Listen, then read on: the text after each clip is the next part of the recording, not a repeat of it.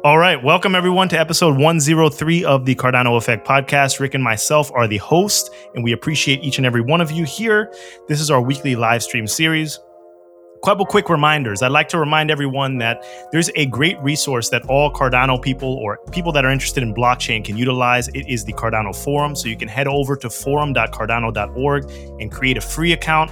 You can utilize the information on that website. So there's a lot of articles that are written by the Cardano Foundation or Emergo or IOHK, and the official information is on that website. And if you just want to learn more and speak with other community members, it's great as well. There were 2 articles written this week by the Cardano Foundation, one of them titled City AM, Blockchain Can Future-Proof the Financial Services Industry, written by Henrik, who is the General Secretary of the Cardano Foundation. Talked about cross-border payments, digital identities, asset tokenization, trade finance, credit, and loans. So all the information about the future use cases of Cardano. And then the second article written by Elliot Hill, Blockchains of Today versus Blockchains of Tomorrow. So go ahead and check that out. Remember, the account is free, and it's always good to read more information. There are a lot of video mediums out there, but reading is also really good. So we're on Epoch 211. Rick, how you doing today? We have some special guests. What's going on? What's happening? Hey, I'm doing great. Thank you for asking, Philippe. I'd like to give a shout out to the Cardano Foundation for sponsoring this podcast. We very much appreciate your support. I would also like to remind any viewers new to this podcast, it's available on all major audio streaming platforms. All right. So today we have Sam Leathers returning to the Cardano Effect. He is the master of DevOps on the test nets and now the main net. And that's Master Jedi is what I call him sometimes. And we also have Pratesh from Kaizen Crypto with us today. And today, the main things we'll be talking about is the mainnet is up and running, the D parameters counting down, and we're going to roll into all that kind of stuff, talk about the important parameters, what they mean to you, and some other things about the testnet. And so thank you for joining us, Kaizen, for first time on the podcast. Pratesh? Yes. How are you doing today? I'm doing great, you guys. Thanks so much. I'm so excited to be here. All right. We're very glad to have you on. And Sam, thank you for returning to the podcast. You have been a very busy person. I can't imagine how many hours a week you work. So the first thing I was going to ask you about is, when do you sleep, or do you sleep at all?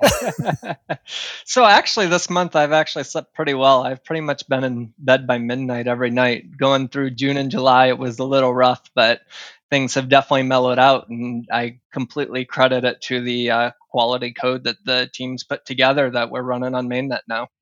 Yeah, well, great job on the Haskell test nets, spinning them up, getting the information out there, and getting everybody on the same page, and then finally transitioning to mainnet. And when we transitioned to mainnet, that was, I'd say, it was a little smoother than when we transitioned. We did some transitions early on on the Jormungandr test net.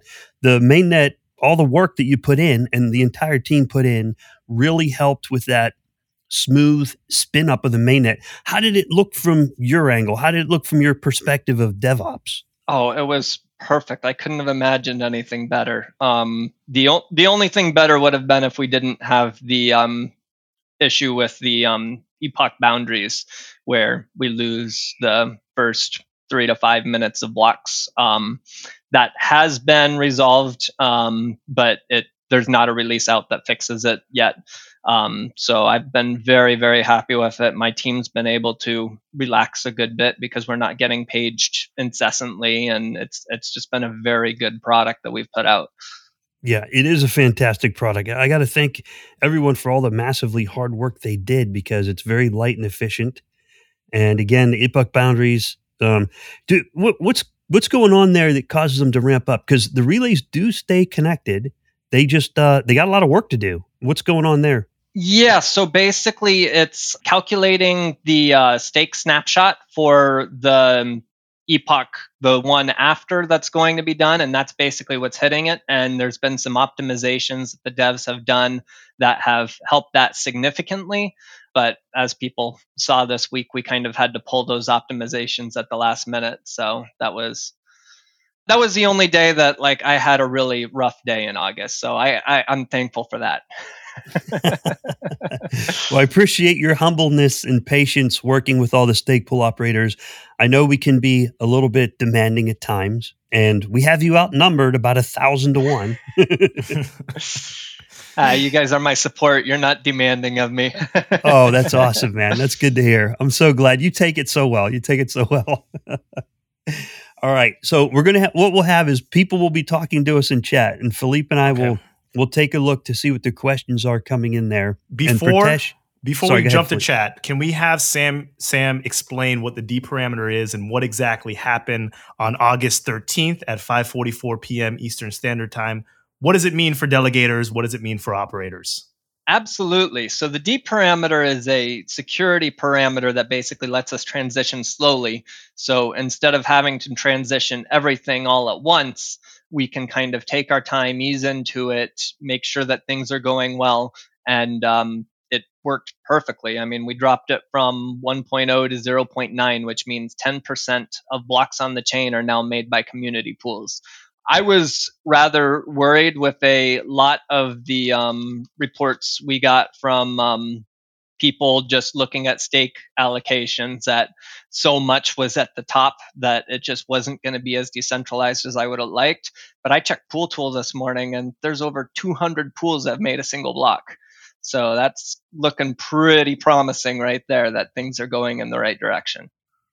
Yeah, that's good to hear. I'm glad you're checking those kind of stats, because it's very important to understand the broader network effects. People were worried about how much stake is in fewer pools and how much stake is in a larger number of pools. So the D parameter currently equals 0.9 in the current epoch, and then I submitted the update proposal right after that epoch started to drop it down to 0.8. So it will be going to 0.8 in the next epoch. Excellent. So you've already submitted the proposal. Nice. Yep, already submitted, confirmed. No going back now. It's on the blockchain. We're going to 0.8. It's on the blockchain, exactly. We are going to 0.8, which means twice as many blocks are going to be made by community pools as there were this epoch. Now, that's not going to happen every epoch. Don't get all excited that it's like every epoch comes by, we get twice as many blocks. No, it doesn't work that way. We're going to be dropping it down much, much slower after 0.8, but we really wanted to give it a good shove and push, basically, to get people making as many blocks as possible as soon as possible. Yeah, awesome. That's good. And that will help pools with modest amounts of stake stay in the game, because they can put that block out. And as long as D is 0.8 or 9, something above 0.8, if each pool that makes one single block, that pool will get full rewards commensurate to the amount of stake they have. Is that correct? Correct. Okay. All right. Yeah, I had a little trouble wrapping my head around what does that mean. So if a pool has 20 million stake and there's a certain amount of rewards they would get for 20 million stake, as long as that pool makes one block, they'll get the rewards commensurate and then distributed according to that amount of stake. And it will go to all the delegators, right? I'm not 100% sure on that. You'd have talking to Lars or Duncan would be a better person exactly into what's going on there. But yeah, basically the BFT nodes don't get any rewards for making blocks. So it's proportional to if D were to 0, how you would be getting your rewards. Okay. Yeah. So those rewards that the BFT nodes would have got will kind of spill over. Yeah. Is a good way of putting it. Someone described it like that on the ITN. Those rewards spill over into the other pools that created blocks. All right. Yeah. Cool. All right. And I have a question for Pritesh. So if you can educate our audience. So congratulations on getting your first block in this epoch, first of all. And rewards are supposed to hit August 23rd. So I don't know, can you let viewers know or listeners know exactly how this reward process is going? Because during the ITN, the epoch was only 1 day long. Now it's 5 days long. So when should delegators expect rewards from a pool like yours? Yes. So thank you so much for that. I mean, just so much anticipation for that first block. Really excited. And, for the pools that are minting blocks now, as far as when we can anticipate rewards. So it's the 23rd, I believe, or the 28th. I'm not sure if it's one or the two of those, because, the pools right now, they're minting blocks. And like Sam was saying, so if you mint the block, basically it doesn't contribute towards your performance. So I believe it's the 23rd. Correct me if I'm wrong. I think it's 28th when you get 28th? The rewards. Okay. It was the 23rd before, and I think they pushed everything back. Yeah, we pushed everything 5 days. Yeah. So I thought it was the 18th before and got pushed to the 23rd. Or it might be that. It was the 18th pushed to the 23rd. The rewards would actually have distributed. So today's the 16th. Okay, 16. And they're currently making blocks as of. Rewards are going to be tallied on the 18th, and they should be distributed the 23rd. Okay, so 23rd. You're right, 23rd. Rick. It's the 23rd? Okay. Yeah. I know, with the epoch being pushed back, so okay, cool. Yeah, because we want to make sure people get those rewards. And that is the number one question, when do we get the rewards? Philippe, I'm glad you asked that. That's something we got to touch on thoroughly here early on in the podcast, okay? Is how long is an epic today compared to the ITN, and when you get your rewards? So as Sam just delineated, the current stake came from 2 epochs ago. That's currently present, the snapshot from 2 epochs ago. The pools are making blocks based on the snapshot from 12 days ago. Then you'll get paid on the 23rd, the rewards for that pool, right? Now, something we got to be alert to is that on the ITN, it conditioned people to 1-day epics, and now they're 5 days. 1-day epics are easy because I say, well, I was delegated to this pool yesterday, and I got my rewards today. And if my rewards went up, I got a good pool. And if my rewards went down, I've got maybe not so good pool, right? And it was easy. But now it's complicated because it's 5 days and you got to kind of like look big picture, right? What are some of the hazards we're facing here having these longer epics? What might happen to medium-sized or modest-sized pools? You're better off, actually. You have a whole lot more blocks in the epochs. So if you're a small pool, if we had like 6-hour epochs, you'd never ever get rewards. I mean, you would every now and then because of probability, but you'd go epoch without getting any rewards, and then you'd get lucky on one. Where with a 5-day epoch, there's just much more blocks available for the taking. Okay, so if I have a modest-sized pool, let's say somewhere between 10 and 15 million, which is a lot, but it's still in the modest range, and I didn't make a block yesterday and today, but I make a block tomorrow, I'm still inside the same epic, and I'm still going to get pretty good rewards for that one block, yes? Yeah, and more importantly, for the first, I think it's the first 2 epochs pools are making blocks, the Daedalus is basically going to count anyone that gets a single block as being a good performer. And then after we get 2 epochs out, then it's going to look at the performance metrics and see if it's making as many blocks as it should be. But in the initial stages, it's basically just looking at, and actually I think it's tied to the D parameter. I think it might be 0.7 on when it drops below 0.7, that's when it starts showing the real performance metrics instead of just making sure that you get a single block to show that you're a good performer. So just to sum that up, right now, until that D parameter hits like 0.7, more blocks does not equal more rewards. When we get to that point, it's going to be all about block efficiency. So if a pool has 3 or 4 blocks assigned during a particular epoch and they hit all 3, 4, they can be just as efficient as a larger pool who may be assigned more blocks. Is that correct? I don't think that's correct. I do believe that more blocks equals more rewards. But when it comes to how it's displayed in the wallet and the reward calculation metric to see how well of a performer you are, that if you get 1 block, you're going to look as good of a performer as someone that gets 100. Okay. And the key is once, or from what I understand and what I just heard, once D drops below 0.8, once it hits the 0.7 and below range, then performance will matter. The number of blocks commensurate to the amount of stake on that pool. Yes. Okay. I think that's 0.7. That would be a good question to ask one of the developers or Lars. That I did read, it was Simon Thompson's article on the IOHK blog. I think it's 0.78. Is it 0.78? 0.78. Okay. On August 28th, I believe. So that's when we should see the performance start to kick in for these pools. And then I guess rewards will be proportional to the active stake at the time of that epoch. Okay, so it's after August 28th. We'll start seeing real performance metrics according to the protocol start to kick in, roughly. That sounds right to me. Okay. And then the D parameter counts down to 0. What's your guys' guesses? When do you think it'll hit 0? Do you know? I know we looked at a chart. Like I said, we're hitting the brakes here after 0.8. We're not going to be going down nearly as fast. So give it time. I mean, we're looking at building a blockchain that we want to outlast our lifetimes. So if it takes 6 months to get down, it's not really that long in the scheme of things. I agree. I calculated about 200 days, possibly. I always give myself the worst case scenario. So worst case scenario, maybe 200 days, approximately.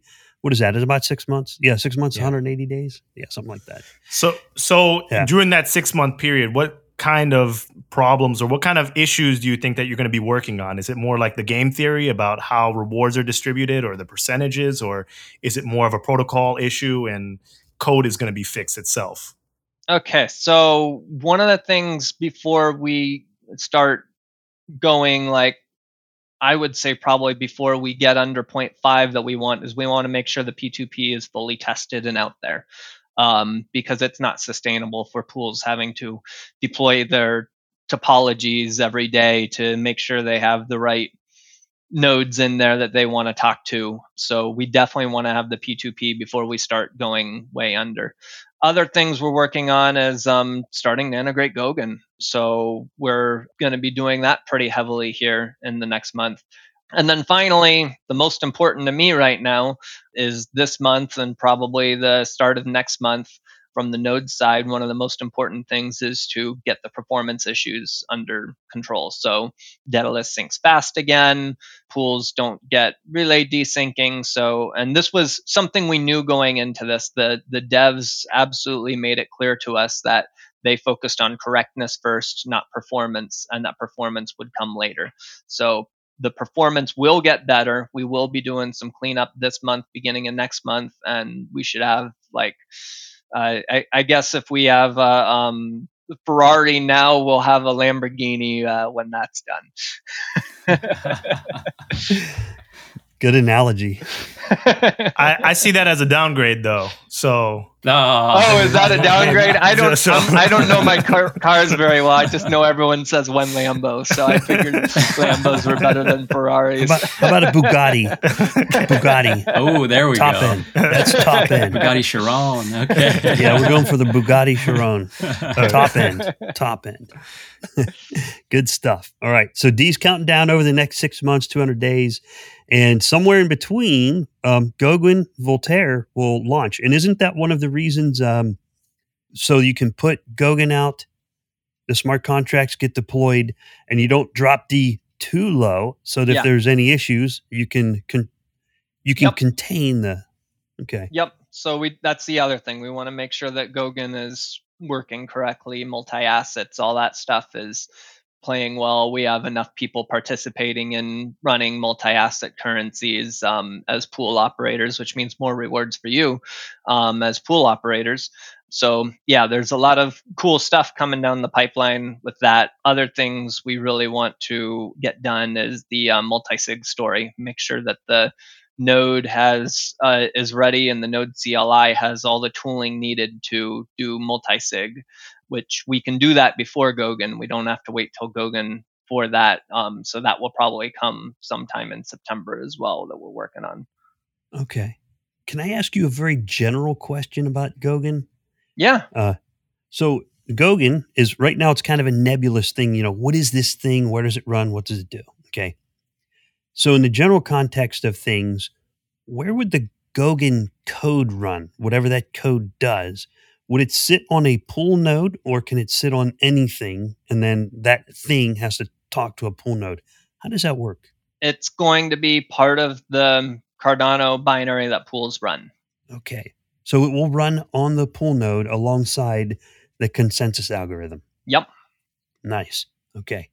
That was the only question I have. I'm done. So we can assume that the specs for pool nodes will increase in the future as when you're going to have to run Goguen as well as Shelley, you're going to need higher requirements. Probably. And I think like pools can basically opt into like what kind of things that they want to be able to support on their pool. So like not all pools might be doing every multi-asset currency. So there's some level of configuration there that's still being finished right now. So I don't have details on how that will look from a pool operator perspective, but stay tuned. It's going to be fun. That sounds very interesting. So I could run a Shelly relay on a Samsung Galaxy S10 if I wanted to, but I can opt out of running the Goguen code on it and just let it be a relay. Oh, your relay is absolutely not going to need to do any smart contracts. Okay, so just on the core block producers, you would have to enable the feature that says run the Goguen code or not. That's my understanding of it. Okay. Like I said, I'm not an expert in that regard. I haven't even looked at the Goguen code other than playing with some of the smart contracts in the playground. So that's kind of my understanding on it, but could be completely wrong. So don't quote me on it. Okay, I won't. I understand, Sam. I totally understand. You're like the pizza delivery guy. You don't make the pizza, you deliver the pizza. Yeah, exactly. That's all I'm saying, man. Exactly. That was my first job, actually, delivering pizza. Yes, that's awesome. Pennsylvania got the best pizza. Mm-hmm. All right. So I'm going to check chat for questions. One of the questions was when dApps, when Goguen and stuff like that. I think we kind of touched on it. I keep calling it Goguen, right? So when's Goguen roughly? Was it late November? I thought I saw on the schedule. I think somewhere in there, whatever the schedule says. Okay, whatever the schedule says. Yeah. It was somewhere late November. My guess is deployable probably by mid-December. That'd be a nice Christmas present. Yeah. That would be cool. Okay. Yeah, Sonny acknowledged that the 0.78 looks like was right. I hope I read that right. Nice. Okay, 0.78 Epic 213 it looks like.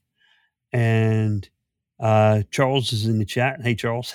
Charles is dropping hardware in the chat. Is he dropping hardware? Yeah. Does he have his affiliate Amazon links? Amazon links? Yeah. Pool operators know what to buy. Hey, that's a good one. That's smart. Drop the hardware links in the chat. Yeah. So I guess that's what we're going to need. Yeah.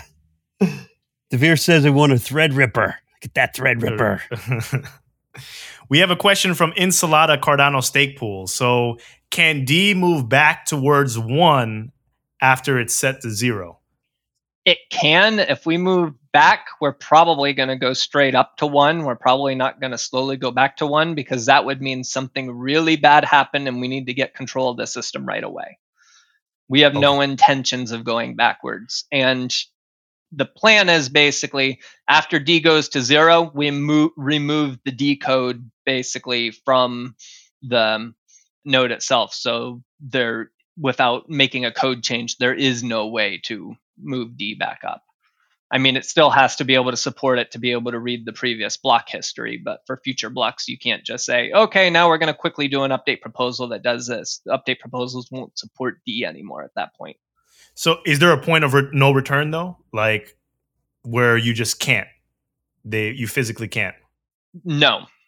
Until it's removed from the code. And then until it's removed from the code, and then it's a hard fork to basically add it back in.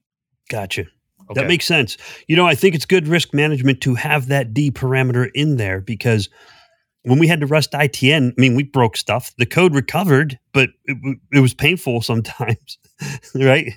There was a few times like, oh, wow, man, the operators really pushed that one hard. And it kind of, we learned a lot from it. But having the D parameter is good risk management. I believe Charles said once those training wheels come off and the D parameter is gone, it's out there. Yeah. Yep. It's necessary.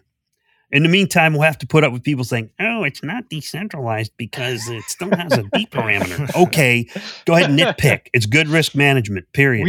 We said from the beginning that it was not going to be decentralized from a governance perspective until Voltaire. We're at Shelley, we're not at Voltaire yet, so we're on step 1 of decentralization, not final decentralization.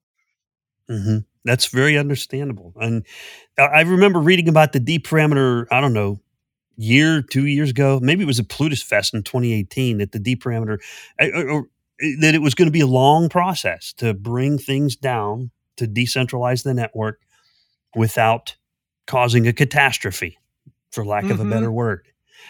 All right, so we have a question in chat from Farzem Pilagi and says, "What happens for rewarding system when the ADA tokens run out?" Good question. So, you're referring to the reserve there with the ADA tokens running out. So, when the ADA tokens run out, then rewards are coming strictly from fees.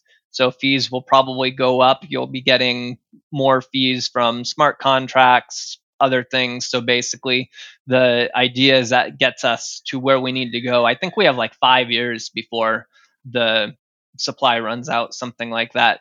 So we have basically 5 years to get something sustainable for everyone to continue to make money on, which I don't see being a problem with the ideas that we have for what to do with smart contracts. I could see, I mean, you're not going to have any issues with making money in Cardano.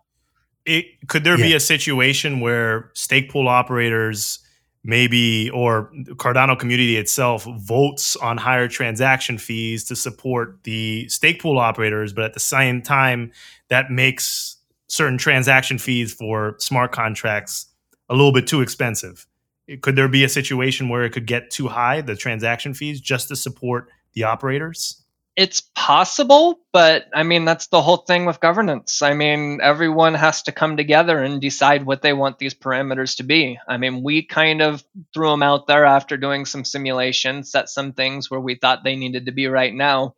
But by the time we run out of money, we're going to have Voltaire. So if the fees are going up, it's going to be because people want the fees to go up. Okay. And that's good. Voltaire will be out there to vote on it. Oh, and just to, Charles mentioned in the chat that we will reach the halfway point in 7 years, and then the tail will last a century. And that kind of jives with the math that I ran. So the halfway that's point. Right. What'll That's the happen is halfway point I was thinking for 5, but that's actually 7. Yeah. Okay. So Yeah, we got 5 years is the plenty of halfway time. point. Yeah. And that kind of jives. I ran the math. I said, if we start at 6 and you start distributing 8 at 6%, I use very broad math. I don't do precision math. Okay. And then the rewards degraded over time. I said, in 30 years, how would that look? And it would degrade down to like 2% inflation. But that did not take into account transaction fees. That was just reserves. Right. Using a graduated scale to degrade it. But now that the official has been put out, that it's basically like a halving every 4 to 7 years. I saw some people do it using a 4-year, half the reserve is gone. Then 4 years later, half the reserve is gone. 7 years is probably a better number to go with, as Charles had pointed out. It's going to be a while. And by the time you ever deplete the reserves, we'll probably figure out what additional things can be done to maintain incentives on the testnet. And there was another question in chat. Any other questions on the reserves or rewards? There was a question in chat about the amount of stake in Japan are coming from Japan. So I think that's also something good to talk about. It's not Sam's field of expertise, but it is something that Philippe, Pritesh, and I are probably familiar with the community feelings on that and the community thoughts on that. Anybody's thoughts on the percentage? Now, you got to remember, the ICO was held in Japan. And so thank you to the Japanese for helping with the ICO. So it's all legal, and you don't have the SEC breathing down our neck for the next 5 years saying, where'd that money come from? Came from Japan. That's where we did it.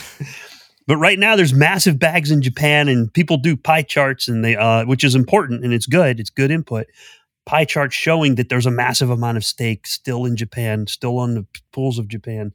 And it's no harm, no foul, but it does affect people, and they go, wow, sheesh. What are your thoughts on that? Is it good, bad, indifferent? Does it matter? Is it going to fade over the years?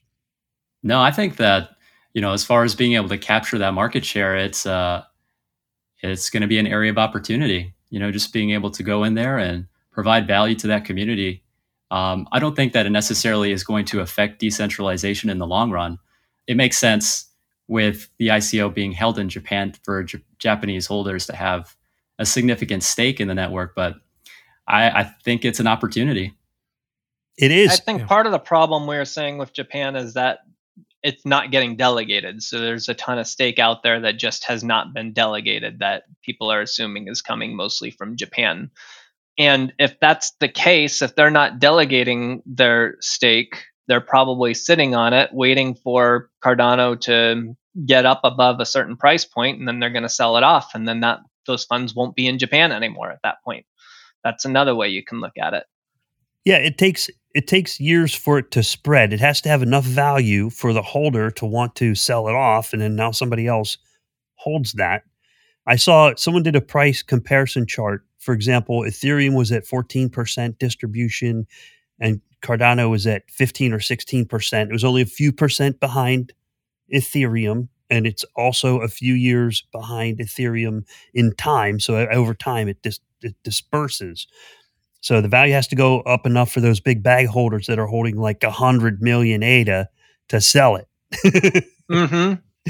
And going back to the last conversation we had with Voltaire, if the value goes up so much, the community can always vote to reduce the rewards coming from the reserves because the rewards are worth so much more. That would extend the life of the reserves even longer. That's a good idea. I hadn't thought of that.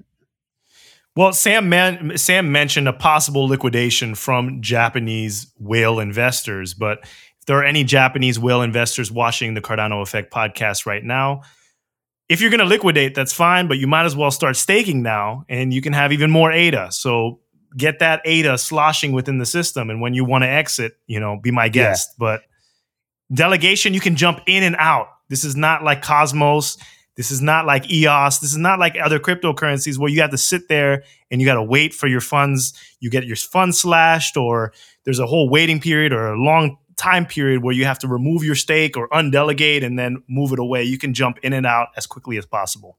So absolutely. And what I was saying there basically was more of that these people are probably not watching what's going on. They have no idea Shelly's come. They're just sitting on these bags and not watching the podcasts right now and understanding what's going on there.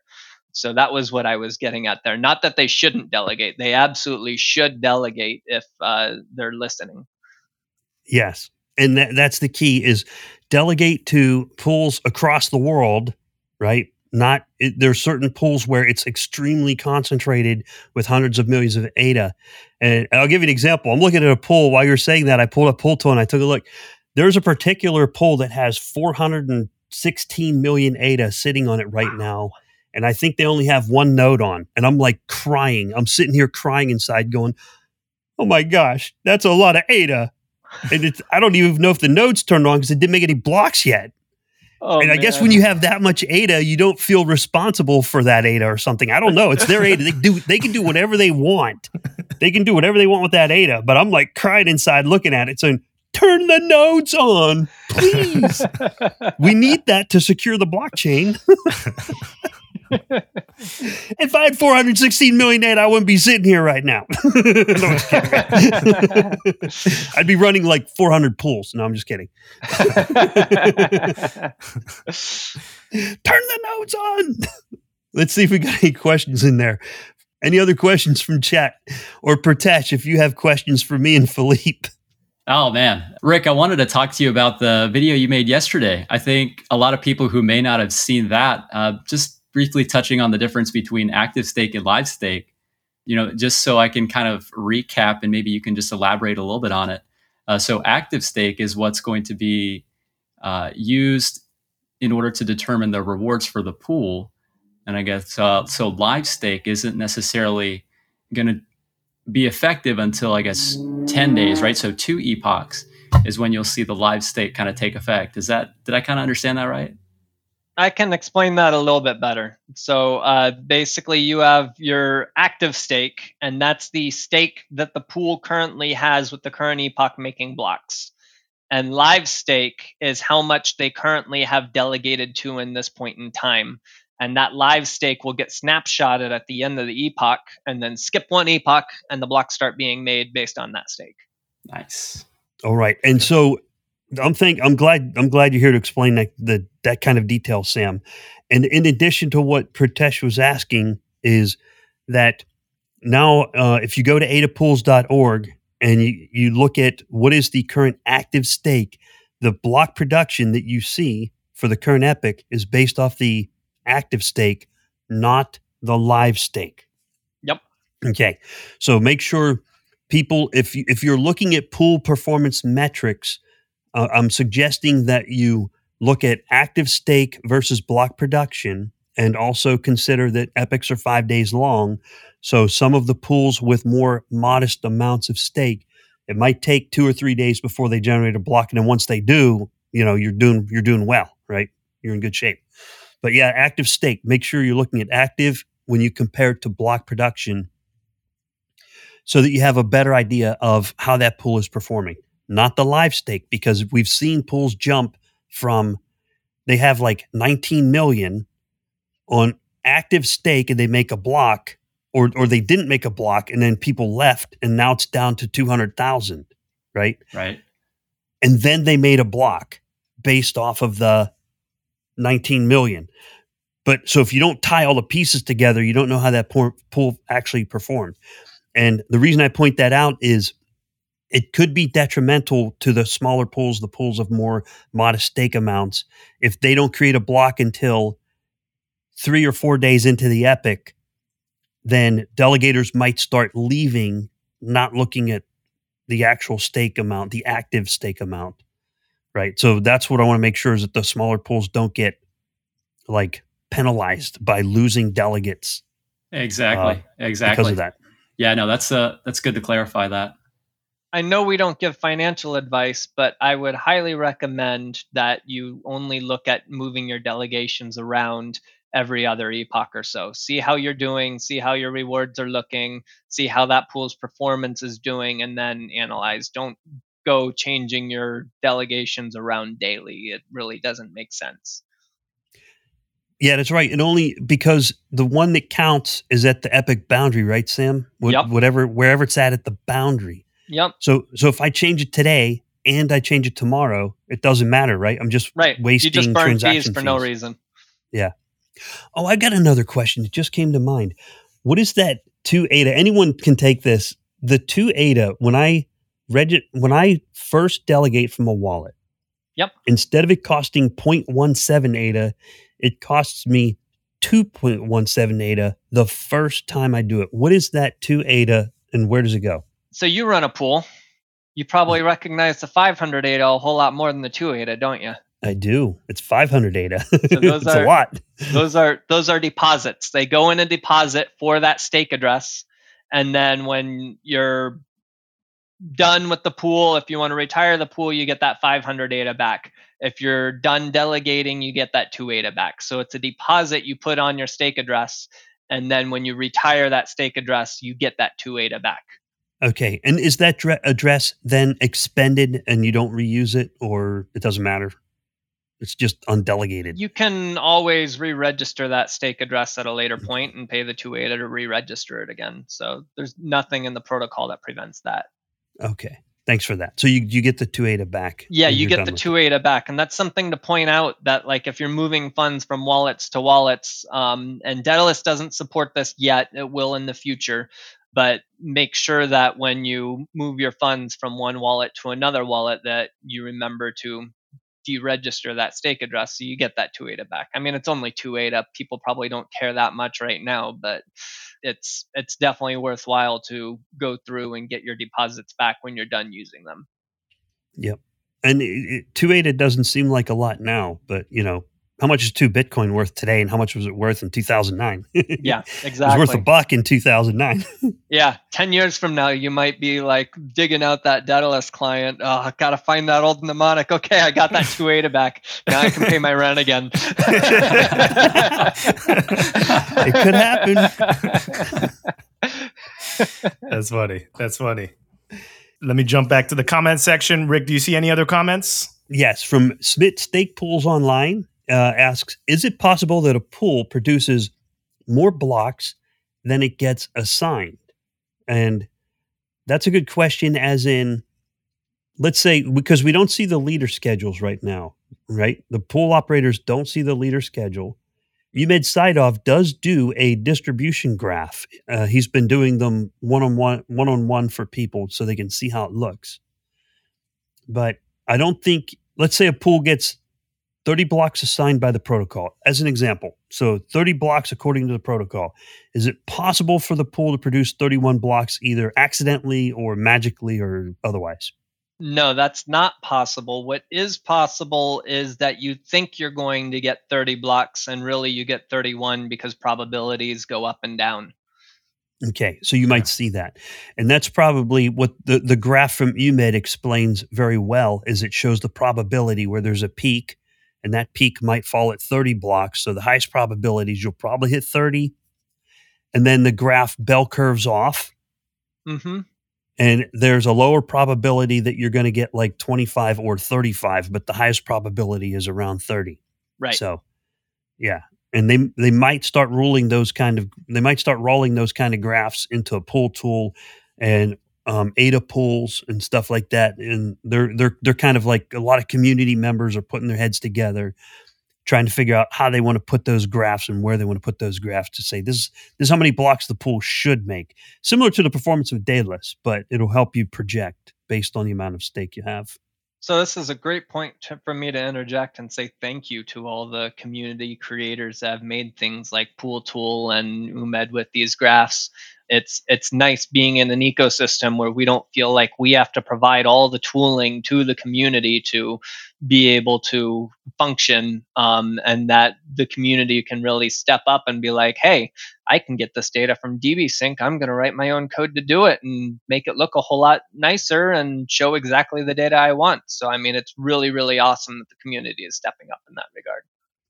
Yeah, and there are a lot of tools. In the Pool Tool, ADA Pools, Pegasus app, and now ADA Pools has an alert that goes to Telegram. Pool Tool made an alert that goes to Telegram, and Pegasus app made alerts that go to like your phone. The phone will bling when a pool makes a block. If you put it in your favorites and enable the alert, if your favorite pool makes a block, Pegasus will go bling.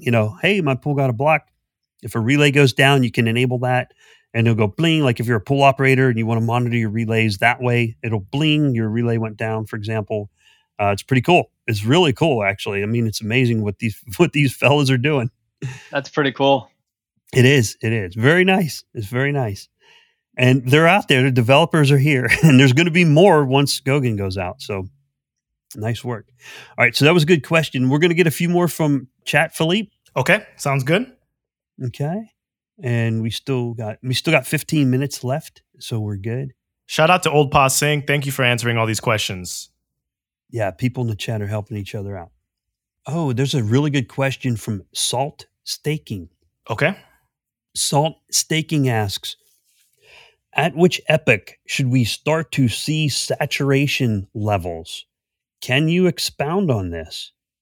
Ooh. Current saturation.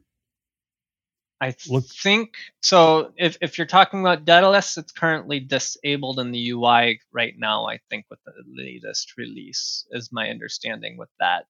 But the saturation levels, I mean, we should start seeing some saturation now because, I mean, N is 150 and we have 200 pools that have made blocks so far. So that means the saturation should kick in. Yeah, at about 207 million. Yeah. Let me check ADA pools while you're talking about that. It looks like the only pool, I just pulled up Live Stake. The only pool that's above saturation is IOG1. Yeah. And I'm not commenting on that. No, that's okay. Sam, somebody has to do the hard work. Yeah, no need to comment. But yeah, there was a lot of people that were pissed off about, where's all that IOG stake? Sam got to sleep sometime. Another question. This is slightly off topic, but from what we were previously discussing, Crypto T says, I was going to try and split my ADA into 2 stake pools. Do I have to create 2 wallets and split the ADA I want between the 2, then delegate? So I can just quickly answer this question and ask Sam when that feature would be coming. But currently it's 1 wallet equals 1 pool. You cannot partition your wallets to point to 2 different pools. So if you want to delegate to 2 or 3 different pools, you're going to have to create 2 or 3 different Shelly style wallets. Sam, is that feature going to be implemented soon? Is there should we expect that coming soon? We currently have business analysts gathering requirements from a number of stakeholders and what they want to see for multi-pool delegation and how that's going to look. Our priority from IOHK side basically is making sure that we have that ability in hardware wallets, because I mean, we keep our funds in hardware wallets as a security measure. So when we have that feature, hardware wallets are probably going to have it first, but potentially it might be around the same time when Daedalus has something like that. Okay. Sounds good. Yeah, I can't find saturation on the status boards. Maybe people are maybe people are tentative about posting what saturation is in case. I swear I saw it on here on ADA pools. Yep, maybe I'm mistaken. So yeah, I think saturation is around 207 million. But what I think people don't want to find out is they go, "Oh, saturation turns out it's something much lower, and they got diminished rewards."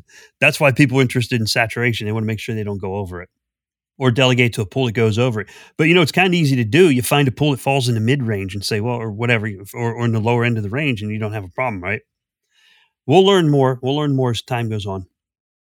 That's also partially why we don't want to increase K very much right now. As nice as it would be, bigger pools are going to have to split up in even smaller pools, and we would much rather have a wallet that can handle multi-delegation at that point. So, for example, IOHK could do a ton of community delegations as well. Okay. Mm-hmm. Because right now it'd be very difficult if you wanted to do, let's say, 500 community delegations. You would have to make 500 wallets to do it. Mm-hmm. And when you're swinging around a couple billion ADA, I'd imagine you have armed guards in the room, because if you make a mistake with a couple billion ADA, yeah, I would be sweating bullets, man. I'd be like, hey, you watch the door, you watch me. It's not like I just whip out my cell phone and click a couple buttons and there's a couple 100 million ADA floating around out there. I ain't gonna do that, man. I sweat the load when I sweat the load when I'm making a video and I just move a couple hundred ADA just to do a training video. I'm like, man, I don't want to screw this up. Yeah, that 200 ADA could buy me a lot a couple of years from now. Who knows? Sam, are you in those high pressure situations? Are they sweating you a little bit? Do you have to handle great responsibility like that? I've had some high pressure situations, but I mean, I love my company. I love my boss, and it's part of the job. I couldn't do it, man. I would be sweating. I'd be like, oh my gosh, what if I click the wrong button? Send a test sample first. 1. Okay, now send another sample. Yeah, 100 million. You can't send a test sample to do an update proposal. Oh God. No pressure, right? No pressure. I don't envy you, Sam. So one other thing to go along with that, I know a lot of community members have been hitting IOHK hard. Why didn't you guys run private pools? And we actually had some intention of running private pools initially, but Daedalus doesn't have the ability to actually delegate to private pools yet. So that became a little bit of a concern with running private pools. They don't even show in the list, and you can't search for pools that are outside of the list. So that answers the question of why we didn't run a bunch of private pools. I didn't know that. Thanks for putting that out. You guys everyone hear that? They're not running private pools because you can't delegate to them in Daedalus. So yeah, right.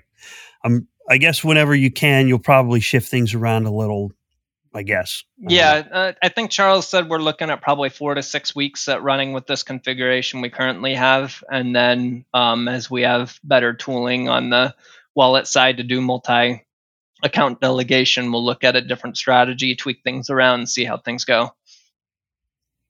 Okay. Yeah, that's good. All right. Let me see if there's any questions in the chat. Ada Cardano says, Sam's the best. You got that right. Sam's the best. Sam's working the wee hours of the night and the early hours in the morning to make sure the pool operators are squared away. How many nodes do you run across the world? You run across the world. You had the test net going. You had at one point we had a Jormungandr test net and a Shelly test net. What's the most nodes you ever had spread across the planet? I don't have an exact number. I can tell you on mainnet we're sitting around 220 nodes right now. That you have to manage. Yeah. And that number will go down significantly when we have P2P, because you guys will be supporting the brunt of the Daedalus clients and other clients connecting to it. Basically, what we refer to as the edge nodes connecting to the relays. So right now, we're taking the brunt of it. So we have about 200, give or take, relays, and then the 20 pools we're running. On ITN, I want to say it was somewhere around 100 nodes. MC4 testnet, I think we ran around 30 to 50 nodes. Although, no, I think MC4, because at one point we had close to 1,000 pools on there, so we had to scale up our relays up to, I think, about 200 to be able to give all the people that were submitting pool requests with relays added to our topology. We basically had to spread that out because we can only do 20 nodes in the topology. And then you do your restarts like every other day or every day or something like that to add the ones that are missing. So you had to run 200 nodes to get at 20, and then I'm assuming you have to mesh them. You got to point the IOG nodes to other IOG relays, and add community relays to those relays. Right, and our pools too. So we have our pools, we have our relays. They all kind of have to mesh together. We have to connect to everybody else's relays out there. P2P is going to make my life a lot less stressful. I bet. Me and my sons were doing that. We were meshing and pointing, and and I thought to myself, my God, how does Sam do this?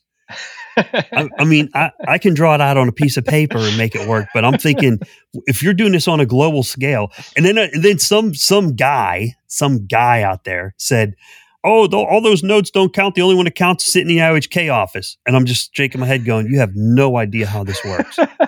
There's like 1,000 pool operators out there, and there's hundreds of IOHK nodes, and you don't need them. You can turn them off, but if you do, it's better to have them on, right? So yeah.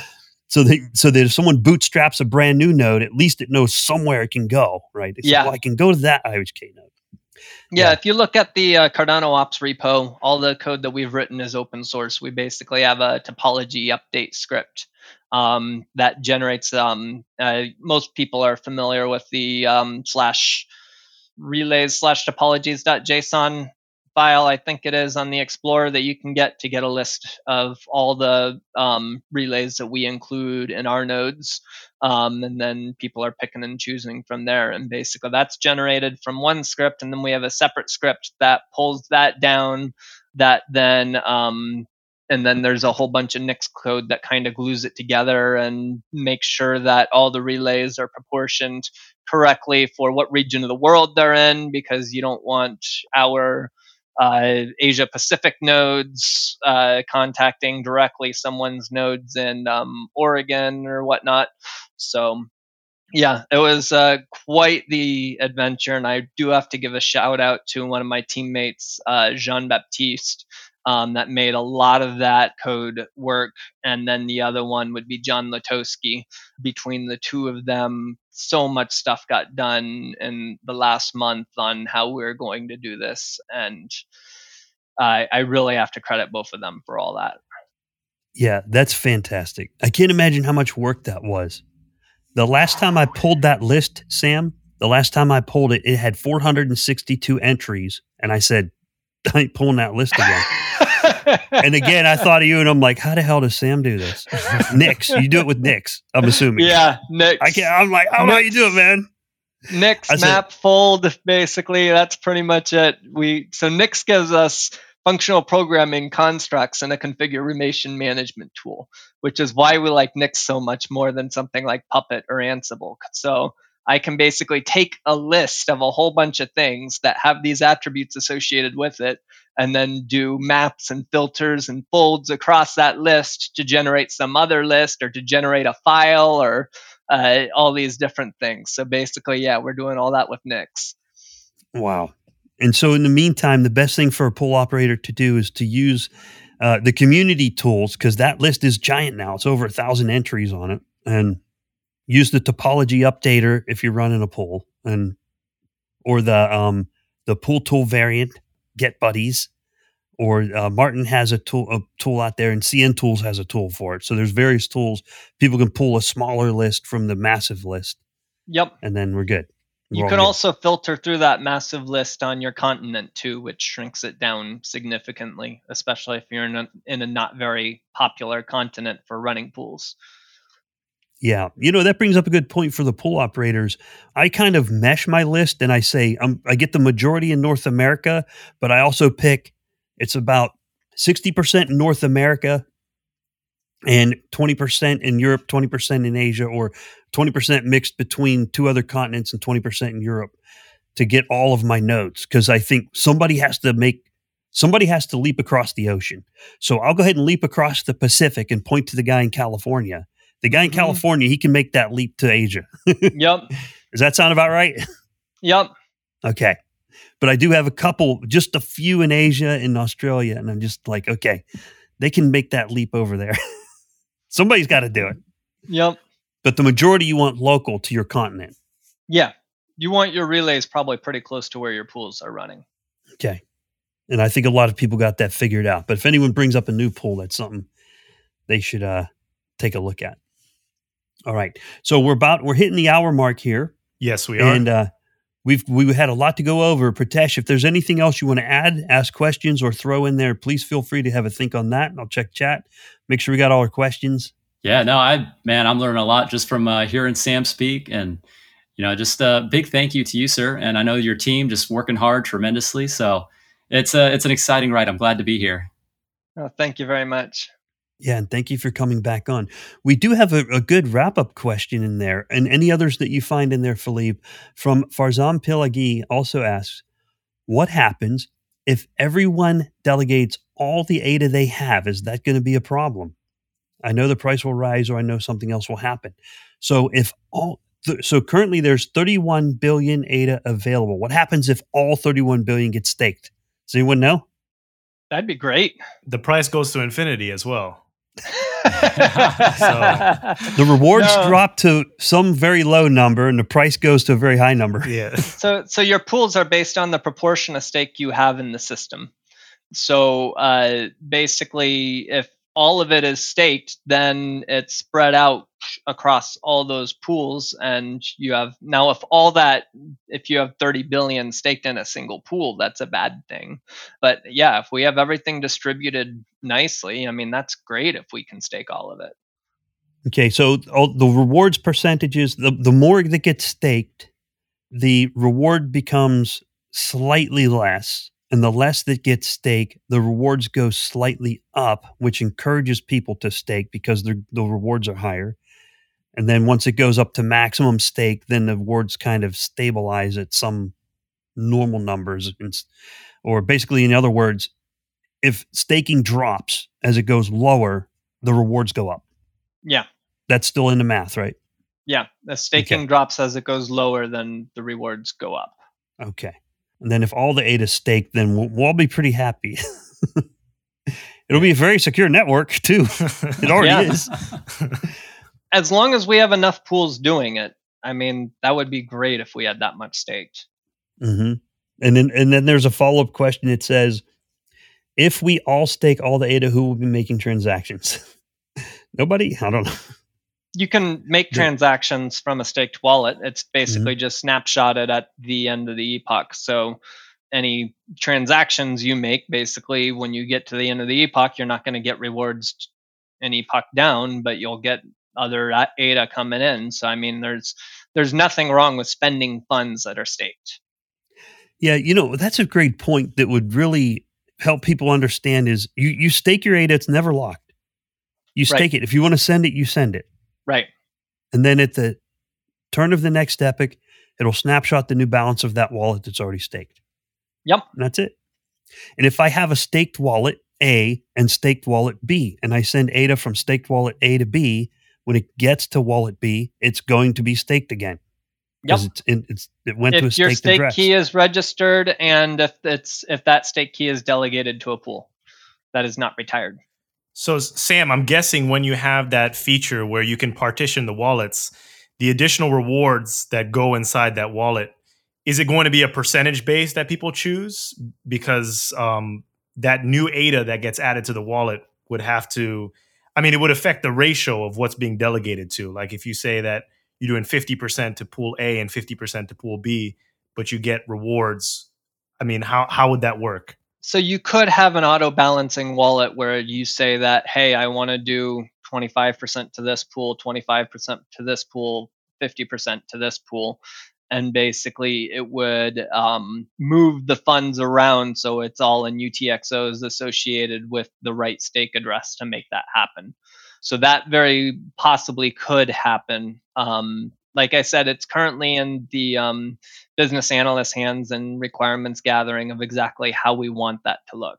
The other way it could be is you could have a multi-account feature where basically your wallet has multiple accounts and coin selection only happens from that one account when you're sending transactions. So it'd be like having multiple wallets in a single wallet. So you could have like 10 accounts. This is my savings account. This is my I don't know, my 401k account. You could have all these things, and each account would delegate to a different pool. Okay. And you could have a spending wallet that you can also stake and say, when I want to spend, it'll come out of that account, for example. Exactly. And I would just name it spending wallet. And then the other ones I would want to leave alone. Right. But you could do that without having multiple mnemonics. Basically, all these accounts would be tied to the same mnemonic. So the derivation scheme supports that. So that's definitely a route we could go. The other route, the auto balancing route, there's a few options there on how to handle things. All right. Well, thanks, Sam, for explaining all the technical details. I think we got almost all the questions. There's one last one. Will Shell the era come to an end one day, or will it be forever? Forever. I mean, the era will go from Shelley to Goguen, but I mean, the staking and everything that we've achieved in this era will last forever. Mm-hmm. And modifications can occur forever also. But at some point, I think some people are saying, when does Shelley end and when does Goguen pick up? Even when Goguen picks up, though, I mean, we're going to have the same features. It's just going to be new features being added to it. Yeah. And Goguen has been going on for a long time. They're all in parallel. Absolutely. And they can go on forever. Like, even though Voltaire's done and we say, all right, Cardano's done, everything's done, it's never really done. Mm-hmm. It just goes on forever. Well, that's what the Treasury is for. I mean, that's how, if someone wants to start working on Cardano 2 years from now or so, they can petition the Treasury and say, hey, I have this great idea. I want $1 million ADA to do it, and I'll deliver the thing in 6 months. What do you guys think? Who wants to vote for my idea? So that's where we're going. That's the direction we're headed, and there's lots of opportunity there. Yeah, that's fantastic. It's incredible where Cardano's going. It's been a long time in the making, but I think it was built right. So great job, Sam, and all the folks at IOG putting all the hard work in to do this. And now the community's picking it up. So we've hit our hour. We're a little bit over an hour. Philippe, what do you say, buddy? All right, we'll wrap it up. So thank you to all the listeners. I'm going to give the last words to Pratesh and Sam. If you want to say anything to the listeners and viewers of the Cardano Effect, Pratesh, we'll start with you. Do you have anything to say? Yeah, no, just everybody, thank you so much for all the support. I know been working really hard on creating YouTube content. So, if you're able to subscribe to the Cardano Effect, these guys work incredibly hard to bring content for the community. Really just an incredible experience to be here. And for everybody who's delegating their ADA, excited to get those rewards. So looking forward to that. Okay. Thank you, Pratesh. Sam? Yeah, I just want to say thank you to all the pool operators. This has been an amazing journey. And I mean, we're looking at a little over a year that we've been making this journey, if you include the ITN. And it's just been an awesome roller coaster with ups and downs. And I'm very thankful for all the pool operators that have stuck it out and are here today. All right. That concludes episode 103. We'll join us again next week for 104. All right. Have a great weekend, everyone. Enjoy. Thank you. Take care.